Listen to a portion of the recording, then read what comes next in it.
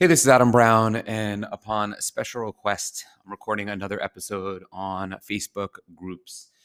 So I appreciate brands or people I've worked with at brands, be it current and old, paying attention to this podcast, listening to some of the stuff I put out there, and then needing some guidance, maybe for some confirmation or reaffirmation on something they're doing, or maybe even to be selling it to coworkers or senior leadership at your brand. So Facebook groups sort of represent a no-brainer, in my opinion, if you have a brand that you're trying to build that has a product that people enjoy.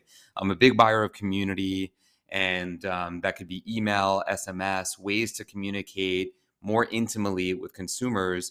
And whereas Facebook fan pages used to offer that, they haven't really offered that in, I don't even know, 7-8 years. It went into a pay-to-play platform. A lot of attention went from Facebook to Instagram. Then as Instagram grew and became dominant, that became a pay-to-play platform. And both of those really went from a true organic platform to a paid hybrid organic platform where it's still your organic channels where you're trying to get content in front of eyeballs, but it is pay to play. And I think amazing, pay to play is not a 4-letter word or something that should be demonized.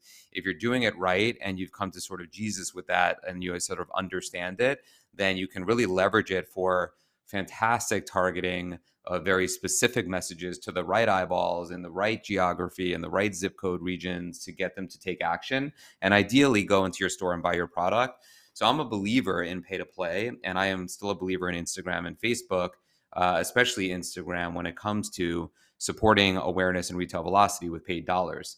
But specifically here, Facebook groups are giving you the organic reach that Facebook pages did way back when. And so as a result, you're able to post something into a very closed community that is ideally people that care to hear from your brand, whether it's consumers or fans and followers that might know you through 1 or 2 or 3 degrees of separation.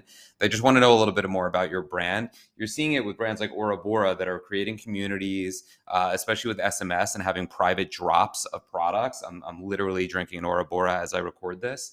So I'm a big buyer of that type of thing, and Facebook groups are a great place to do that. So if you have a niche type of product, whether it's in CPG or beverage or other, where there's maybe ongoing information about your product, how to use it, how to care for your product, new SKUs and innovations coming out, then Facebook groups are a fantastic place where you can share information, share how to type dialogue, have a conversation, ask for feedback, really just get into a dialogue over a monologue in a way that you just can't find on other platforms, especially from a brand point of view. Now, I find it personally on LinkedIn from a persona point of view.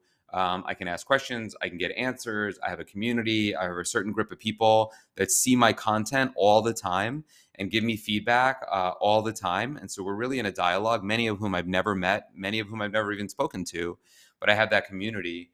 From a brand point of view, I think Facebook groups represents that fantastic ecosystem to do so. So you can start right away. They're very easy to set up. You can get one person in, then 10 people in, then 30 and 100 and so on. It might be a slog, but it's worth the effort because that is a group that is going to be engaging with your content, having a dialogue, caring about what you have to say. And those can become really solid word of mouth ambassadors for whatever it is that you're trying to sell, be it a product or service. So I'm a big buyer of Facebook groups, but you have to be committed to the effort and you have to continue to do so. Even if it gets off to a slow start, it's a worthy endeavor. That's it for today. I'll see you out in the field.